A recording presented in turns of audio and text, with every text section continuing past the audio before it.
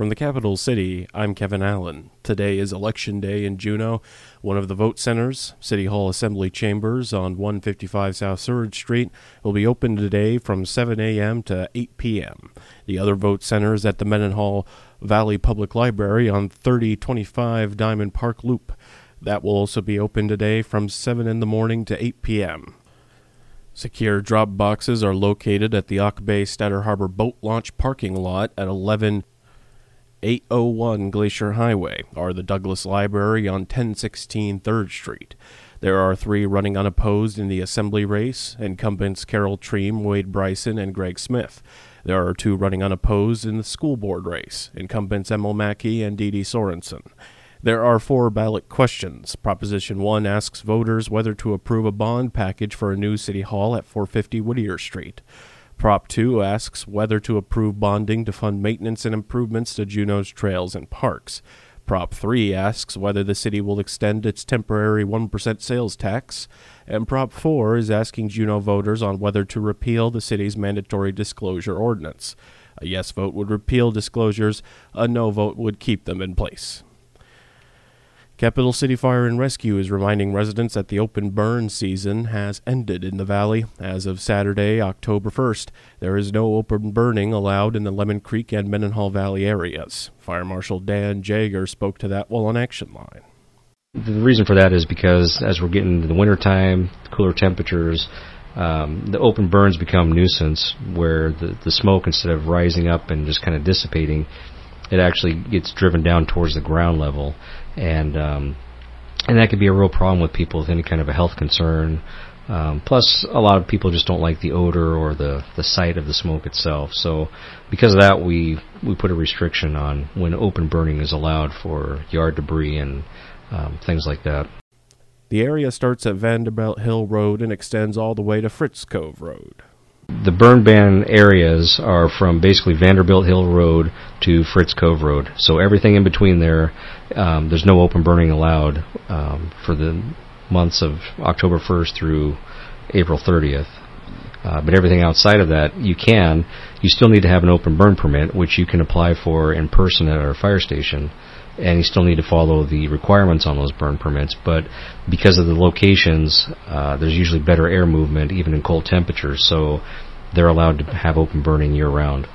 Open burning in these areas will be authorized May 1st, 2023. The nonprofit St. Vincent de Paul was a speaker at the Juneau Chamber Luncheon. Executive Director Dave Ringel spoke. He talked about the housing units they operate. We have 26 units of shelter housing. There are 13 family shelter rooms. There are 13 single shelter rooms. It's for vulnerable singles. The average age is about 62. A senior should not be having to find a room at the Glory Hall. In addition to that, we have 76 housing units throughout Juneau. You have to be low income to qualify. Most of the people start off in our shelter, and we work on finding a place for them in the community. If the rental history is such they can't be rented to by any other landlord, we're the landlord that rents to them. Our offices are in Smith Hall. That's 24 senior rooms. You have to be 62 and at 30 to 50% of the annual mean income. That's the only HUD-supported housing. They spend 30% of their income goes to rent. The rest is theirs. And spoke about changes they made to the hours at their thrift store in the valley. I keep hearing it's so hard to donate to our thrift store. It used to be that donations were Wednesdays and Saturdays at 10 o'clock, and the line was so long that businesses would complain about people unable to access the airport mall. We've changed that. Our donation hours start at 10 o'clock, Wednesday through Saturday. I would say that almost always, unless there's people sick, almost always we will be open till noon. We might have to limit some articles, but if it's full one day, you can come back the next. We can't accept forever because we have to process it. Dave Ringel of St. Vincent de Paul. Members of the Alaska Friends Conference apologized for the residential boarding school they operated in Juneau. The apology was given during an orange shirt rally event at Cy Gastineau Elementary School. Jan Bronson spoke first. We honor you We honor your land. We hear you. We believe you.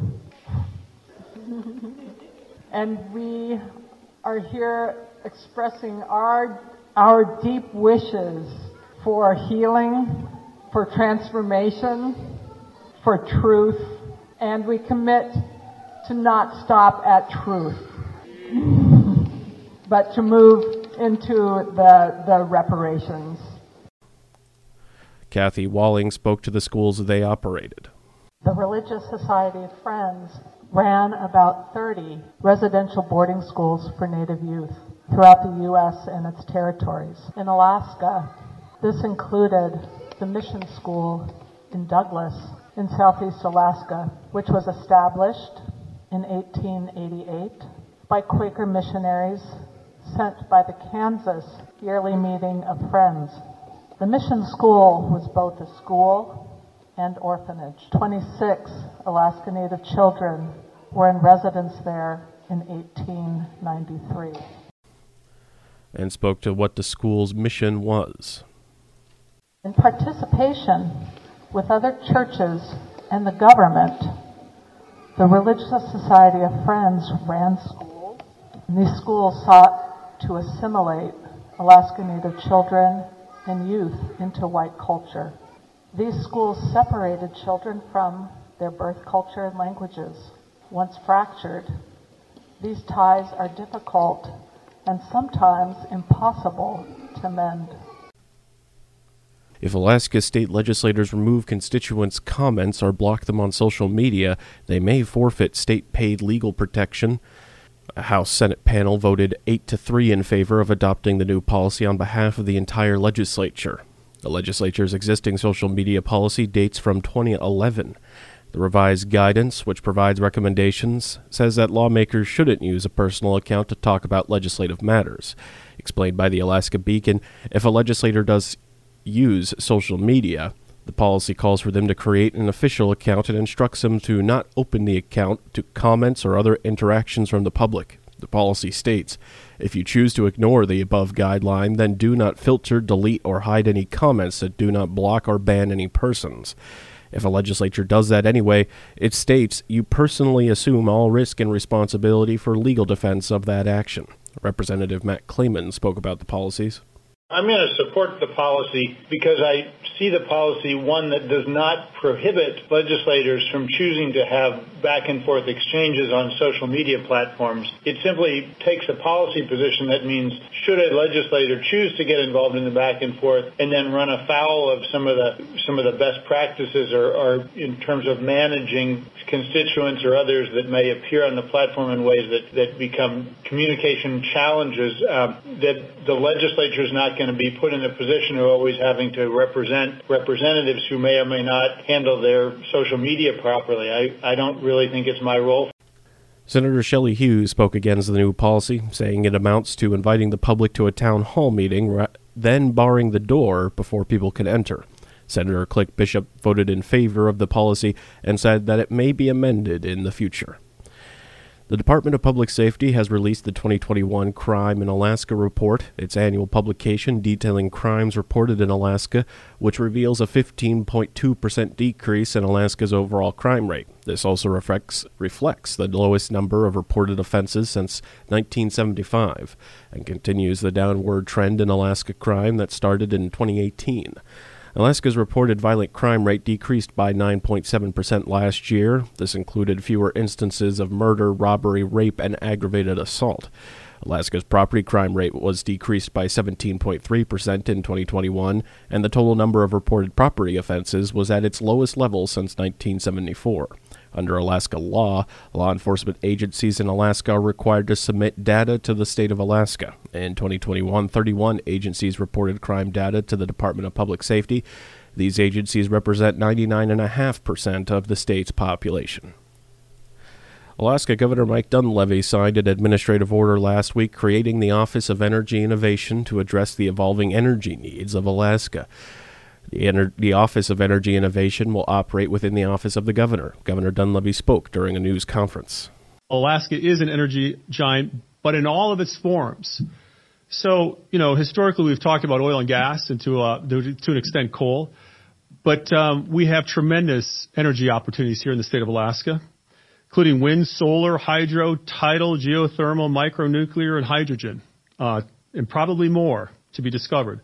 So the Office of Energy Innovation will coordinate this pursuit of energy that is sustainable, dependable, and affordable. Then Levy says the office will help encourage job creation. What this will do is this will just keep growing the sectors and growing the energy sources. We're looking at transmission, so that's going to employ a lot of folks. We're going to do a initiative this year, and we've talked to the legislature about wiring the entire rail belt with upgraded transmission lines so that we have secure energy transmission as well as redundancy. We'll be able to unconstrain some of the energy sources, whether it's over by Valdez or down in Homer, all over the rail belt through this process. So the jobs are going to just keep growing in order to meet the demands for energy transmission, battery storage, you name it. The order took effect Friday and will utilize existing personnel and resources within the Office of the Governor. Since the Alaska Community Foundation established the Western Alaska Disaster Recovery Fund on the 17th of September, over 2,400 individuals, families, small businesses, local foundations, statewide associations, Alaska Native organizations, and corporate sponsors have contributed. To date, the fund has grown to over $1.25 million committed for both short-term and longer-term recovery efforts.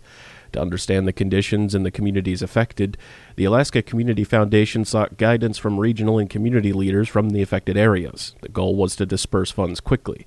The foundation said a second round of funds will become available starting in early November to address further recovery efforts when the storm's repercussions are better understood. Never miss a story or a newscast at KINYradio.com. Now you're up to date. For News of the North, this is Kevin Allen.